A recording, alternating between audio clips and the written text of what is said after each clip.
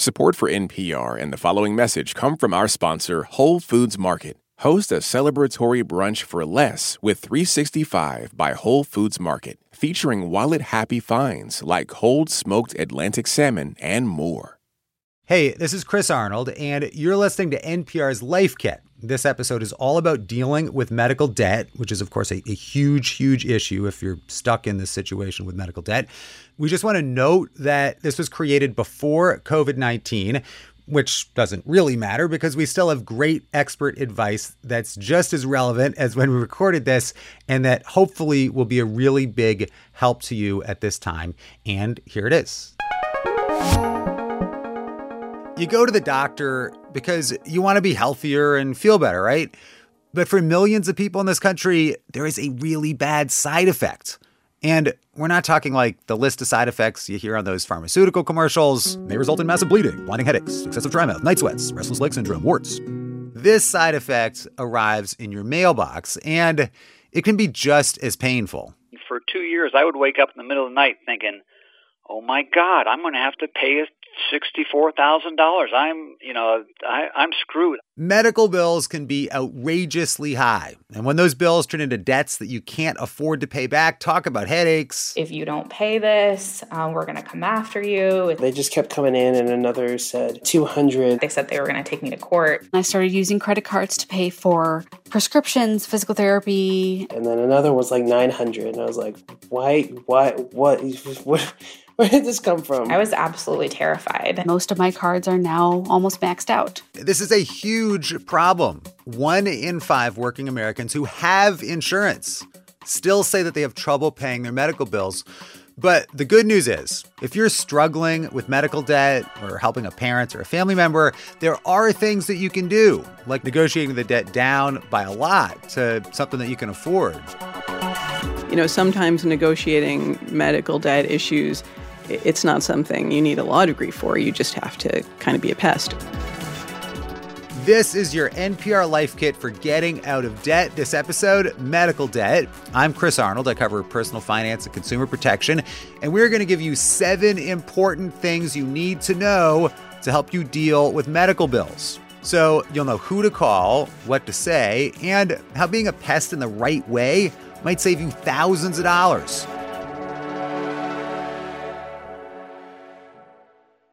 This message comes from NPR sponsor Progressive Insurance, where drivers who save by switching save nearly $750 on average. Get your quote at Progressive.com and see if you could save. Progressive Casualty Insurance Company and Affiliates. National average 12-month savings of $744 by new customers surveyed who saved with Progressive between June 2022 and May 2023. Potential savings will vary. Support for NPR and the following message come from our sponsor, Whole Foods Market. Host a celebratory brunch for less with 365 by Whole Foods Market, featuring wallet-happy finds like cold smoked Atlantic salmon, mini quiches, organic everything bagels, and more. Plus, visit the floral department and jazz up your table with a beautiful bouquet of big, bright, sourced for good flowers. When the brunch has to be perfect and delicious, go to your local Whole Foods Market. Support for NPR and the following message come from Scholastic with Hummingbird by Natalie Lloyd. Now in paperback, Hummingbird is a funny, magical tale about Olive, a girl with brittle bone disease who refuses to let her disability stand in the way of adventure. So my daughter's in high school, and she'll do this thing where she'll say, Dad, I'm going to fail physics. I totally don't understand this. And she gets like all A's and B's, and she's just totally not going to fail physics. But I say, look, why don't you just talk to the teacher and ask for help? And she's like, Dad, I don't want to talk to the teacher about it. And she gives this look like I'm just like completely crazy. But like, where does that leave her? She's kind of stuck. And you know, in life, sometimes it is not our natural impulse to reach out and ask for help. But when it comes to medical debt and you owe thousands of dollars, you absolutely need to ask for help. And this is our first big takeaway here. Tip number 1, the most important thing that you can do is ask for help as soon as possible. A lot of people, naturally kind of react as if this is an individual problem, this is my problem. That's Jen Bosco. She's an attorney with the nonprofit National Consumer Law Center. She works on medical debt issues at the big national policy level, but she also worked as a one-on-one counselor, helping people like you and me who got stuck with big medical bills. This is just unfortunately something with the healthcare system that we have, a problem that a lot of people have to deal with. And because it's a big problem, that kind of helps you in a way because millions of Americans struggle with this, and this is a well-trodden road that you're walking down. And there are places to get help if you know where to look and how to ask. So let's say that you don't have insurance or you have really crappy insurance and you get hit with a big bill from a hospital. Jen says you want to call up and there are particular words, sort of like magic words that you want to say when you ask for help. You know, in terms of magic words, certainly like financial assistance policy is the term. Charity care is also a term that might be used. Okay, so they're not like the most magical words, like sparkly unicorn. But Jen says these are phrases that you should remember when you call up your hospital. So you call up and you say, hey, I'm trying to find out about charity care or the financial assistance policy. I can't afford these bills. I need help. And nonprofit hospitals, by the way, are required by law to have these policies. And if your income qualifies you for this help, sometimes the hospital might cut your bill in half or even just forgive it completely. Forget it. Done. It's crazy that this can be such a huge relief for people, but often nobody will even mention it to you. You just have to know to ask for this help. Another option as well, if you're not eligible for charity care or financial assistance, maybe your income is a little bit too high.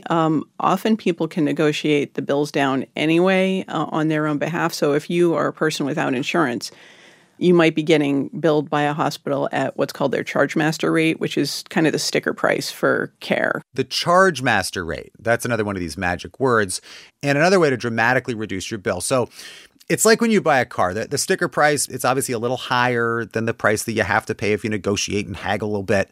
But with medical bills, I mean, it's like a completely different thing. The sticker price, this charge master rate, it can be insanely, ridiculously higher.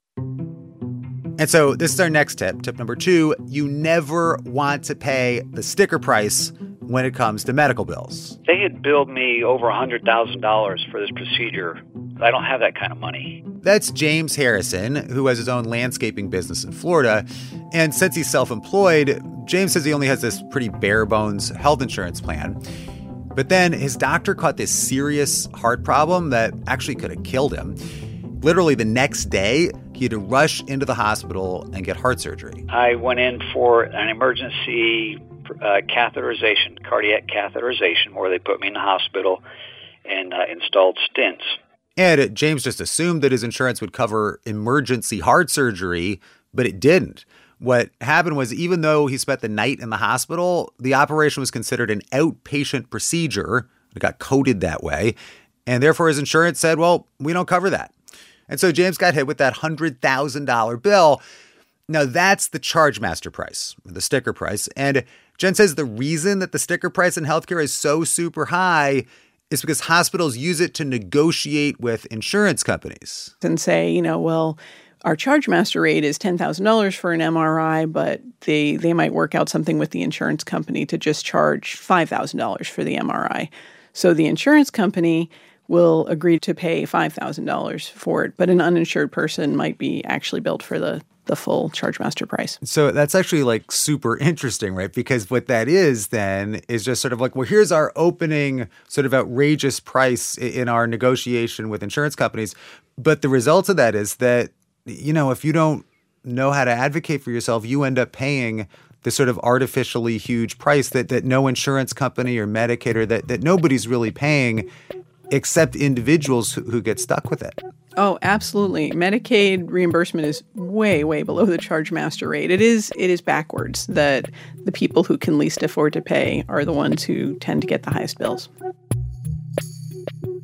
But here's the thing. Often you don't have to pay that crazy high price if you know how to push back, even if it's for a smaller bill too, maybe a couple $1,000s that the hospital's hitting you with.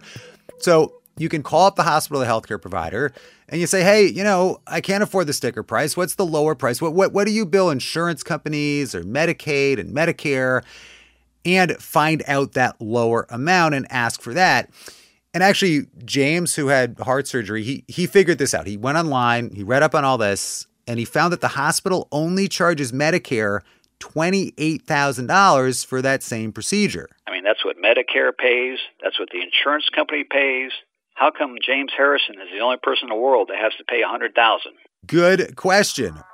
Why does James have to pay 4 times more? And this is the next tip. Call it tip number 3. To negotiate that lower affordable bill, sometimes you need to be very persistent. Don't give up on this. When James first called up the hospital, he did what Jen recommends. He asked for help, and it worked, sort of. I was talking to their financial assistance person, and at that point they said, okay, will you qualify for a 40% discount?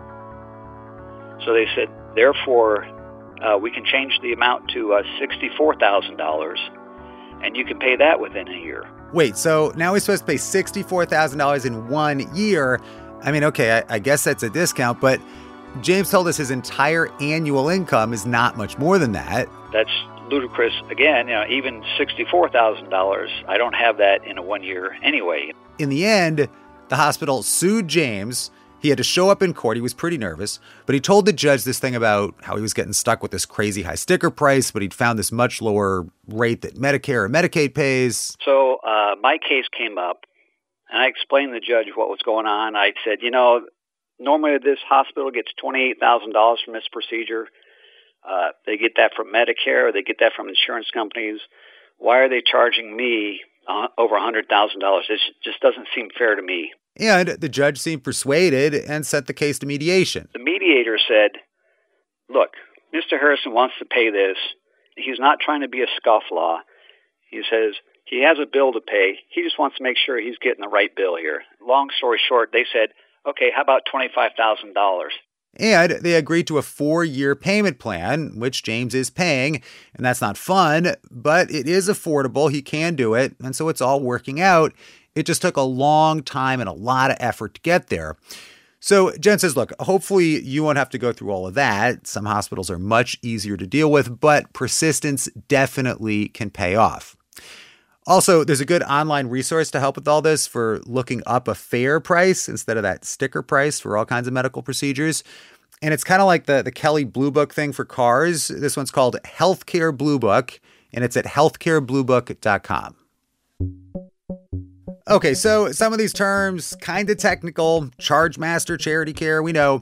Don't worry, we're going to recap the important stuff at the end, but we're taking a breather from the hard stuff now because there is one very simple, easy to remember rule in all of this too. And here it is, tip number 4, don't put medical debts on your credit card. I would really advise people not to put their medical debt on a credit card if possible. Because if you put it on a credit card, then you're losing whatever protections you might have for medical debt. Then it's just credit card debt. Jen says once you put medical debt onto a credit card, the hospital's paid, right? And they don't have an incentive anymore to lower your bill. There's no need for them to negotiate with you or try to work with you after that. Yeah, is the issue here basically like you're taking a kind of debt that might have a very low interest rate or no interest rate at all? You might get help with it from the hospital, but as soon as you put it on a credit card or pay it off with some other kind of high-cost loan or something, you're transforming that medical debt into something else, and you lose all kinds of protections and opportunities that you might otherwise have. Yeah, that's exactly it.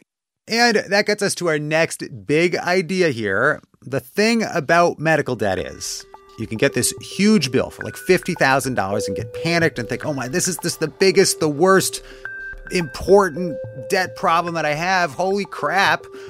But the thing is, in a lot of ways, medical debt does not matter as much as other debt. And this is tip number 5. We're going to explain how this makes sense. Medical debt is less important for you to pay. The hospital or the collections company, they're probably not going to tell you that. But often, if you're struggling with medical bills, I mean, you've got a stack of other bills on the kitchen table too, and you're trying to figure out, well, all right, which ones of these should I really focus on paying? Medical debt, it's very stressful for people. So, I'm not minimizing how difficult that is, but it is a lower priority debt than some of those other things that you just can't go without in the short term. Like, you have to pay your rent or you're not going to have a place to live. You don't want to have your car repossessed and have no way to get to work. And your credit cards, I mean, you're paying 20% interest. Like, that's going to get bigger and bigger and bigger and bigger. If you're trying to focus where you're going to put the money to pay down debt, it kind of makes more sense to focus on the credit cards than the medical debt. Yes, I would agree, because it's true. The medical debt, there might not even be any interest attached to it. So for that reason, it makes more sense to push the medical debt to the back burner and pay your other higher interest rate debts first. Also, another little bonus here, medical debt is not as damaging to your credit report as, say, not paying your mortgage or your credit card. It's actually weighted differently. And on top of that, federal law blocks the credit bureaus from putting medical debt on your credit report until it's been past due for 6 months. So that gives you some breathing room and some time to try to negotiate with the hospital or insurance company and figure all this stuff out. And eventually, after 7 years, it won't appear in your credit report anymore.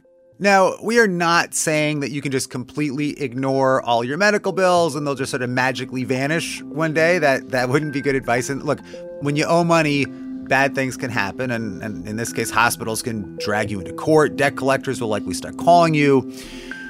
But when it comes to aggressive debt collectors, if it's getting unpleasant, this is tip number 6. You can get debt collectors to stop calling you. I got a buzzer on my apartment building on a Sunday afternoon, which is really rare. Normally, people just don't drop by. We heard from a listener, Ashley McLaren in Seattle. So I answered it, and it was a gentleman who said he had a package for me.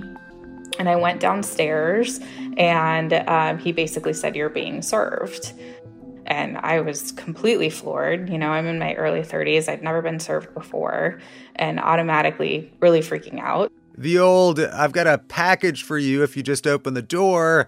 And then, when she opens the door, it's a guy who's paid to hand her this envelope, and it's a notice, and it says, "Hey, you've got this medical bill, and it's overdue, and you owe $700.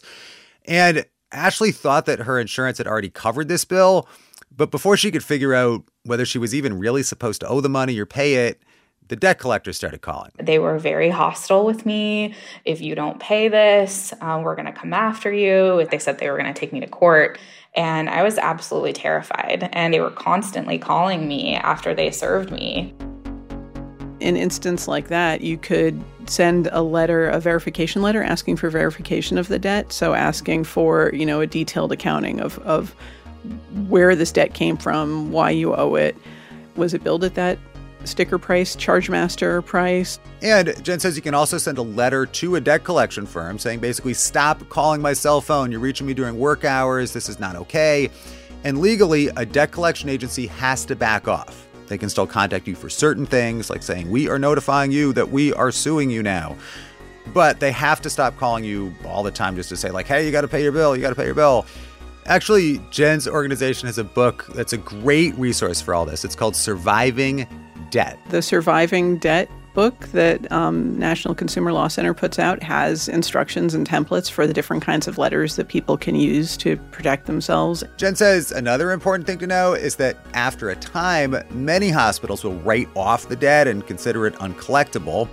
And other companies can buy that bad debt from the hospital for a very cheap price, and they might still try to collect it from you, but that can only go on for so long. States each have a statute of limitations for how long you can be sued by a debt collector for debt. So after a period of time, it could be 7 years. It could actually be shorter in some states. But you as the consumer, you have a defense if they try to sue you for that debt. You would show up in court and say, "It's past the statute of limitations, Your Honor. They can't sue me for this debt anymore." In Ashley's case, she says she just kind of panicked and borrowed the money from a family member and paid the $700, even though that was a lot of money to her, and she didn't see how she should actually owe the money.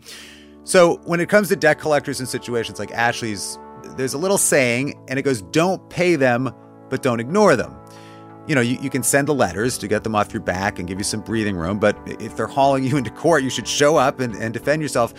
Jen says, debt collectors aside, though, if you think you might not actually owe the money and that insurance made a mistake, one thing you can do is request what's called an internal review from an insurance company, where the insurance company will send the dispute to their appeals department and will take a look at it. and will, decide, oh, yeah, there was a mistake here. And we should say, too, you can and you should fight really hard to advocate for yourself. I mean, look at James Harrison. He saved himself like $75,000 all by himself by going on the internet and researching this stuff and standing up in court. But there might also be times when it's just too hard or it seems like too much, and getting some outside help is a good idea. James said the day that he was in court, actually, he saw people getting sued by the hospital who absolutely really could have used some help. The day I was in court, there was 2 other people there that, they didn't have a lawyer. They came in dressed in blue jeans and a T-shirt and sat there, and the judge said, do you have anything to say for yourself? And the only thing they could say was, I don't really have the money for that. And the judge said, okay, I'm sorry, but you do owe the money, done. So I really felt bad because I'd done all this research over the past year, read up on the ACA and read the hospital procedures and really informed myself. And these people really had no idea, and the hospital just stuck it to them, basically.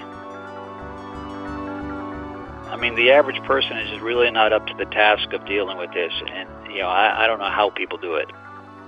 So if you're just drowning in a sea of medical bills and it just seems completely overwhelming, and this is our final tip, tip number 7, finding a good nonprofit advocate or counselor can be a really big help.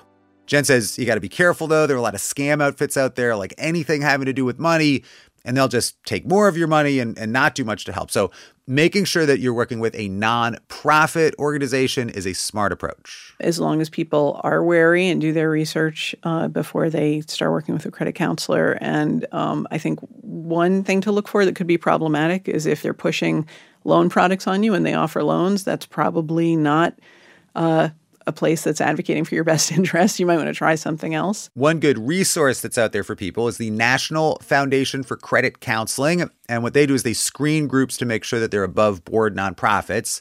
It's the National Foundation for Credit Counseling, nfcc.org. Okay, so that's it. The most important stuff you need to know if you're dealing with medical debt. Now, we covered a lot of ground, obviously, so to remember the key points, here comes the recap. Number 1, when you first get that alarmingly big medical bill, ask for help as soon as possible. You want to start working with the hospital and asking for financial assistance right away. Number 2, you never want to pay the sticker price, that charge master price. A good place to search for a fair price to pay and to offer the hospital is at healthcarebluebook.com. And takeaway number 3. Be persistent. Channel your inner pushy lawyer. Come on. Push, push, push. All right. Takeaway number 4. Please don't put medical debt on your credit card. Once it's on your credit card, it's just credit card debt. Tip number 5 is that medical debt is not as urgent to pay as other bills like credit cards and high interest rates. Relatively speaking, medical debt is a low priority debt. It is very stressful. It's upsetting for people, but it is a lower priority than some of those other debts. And when it comes to aggressive debt collectors calling you about that medical debt, tip number 6. You can get the debt collector to stop calling you. Send them a no-contact letter. Tell them over the phone that you do not want to be called at the number that they're calling you at. And finally, takeaway number 7, sometimes if it all just feels like more than you can handle by yourself, finding an advocate to help you can be really important. Just make sure it's a nonprofit credit counselor. You can find those through the National Foundation for Credit Counseling at nfcc.org. For more NPR Life Kit, check out our other episodes. There's episodes about how to read more books and how to get stains out of your clothes. I need help with that. I have children. You can find those at npr.org/lifekit. And if you love Life Kit and want more, subscribe to our newsletter. And we like to end each of these episodes with a completely random tip. It's got nothing to do with medical debt. This time it's coming from managing producer Megan Kay. So, if you have a candle in a nice container that you want to save, what you do to get all the wax out in one shot is to put the candle in the freezer overnight. And in the morning, you take a butter knife, you just stab the wax, and it comes out in big chunks and pieces, and you have a clean container. You can reuse it for, little plant clippings or other decorative things. Wait, does this work for candlesticks too? Because my candlesticks get all covered in wax. I throw them in the oven and I turn on the oven and then it's smoking and it's the fire alarms and I got the hood going and the kids are freaking out. I've just Have I been doing this wrong forever? If the fire alarms are going off, I would say, yeah, for sure. So Stick to the freezer. I'm using hot, and I should be using cold. You got to go cold, dude. All right, I'm going cold candle. If you've got a good tip, leave us a voicemail at 202-216-9823 or email us at lifekit@npr.org. I'm Chris Arnold. Thanks for listening.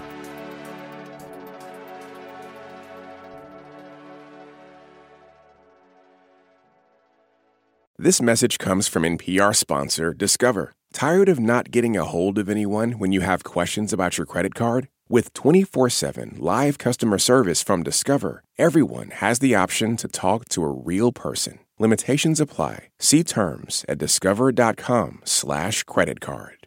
This message comes from NPR sponsor, the Schizophrenia and Psychosis Action Alliance, working to shatter barriers to treatment, survival, and recovery so that people with schizophrenia can thrive. They're one of the few advocacy organizations focused only on schizophrenia and psychosis, and as a result, have a deep understanding of this brain disease. They actively partner with like-minded organizations to conduct research, improve access to resources, and empower individuals with schizophrenia and their families. More at wecanthrive.org.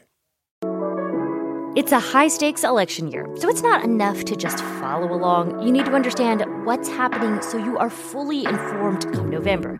Every weekday on the NPR Politics Podcast, our political reporters break down important stories and backstories from the campaign trail so you understand why it matters to you. Listen to the NPR Politics Podcast wherever you get your podcasts.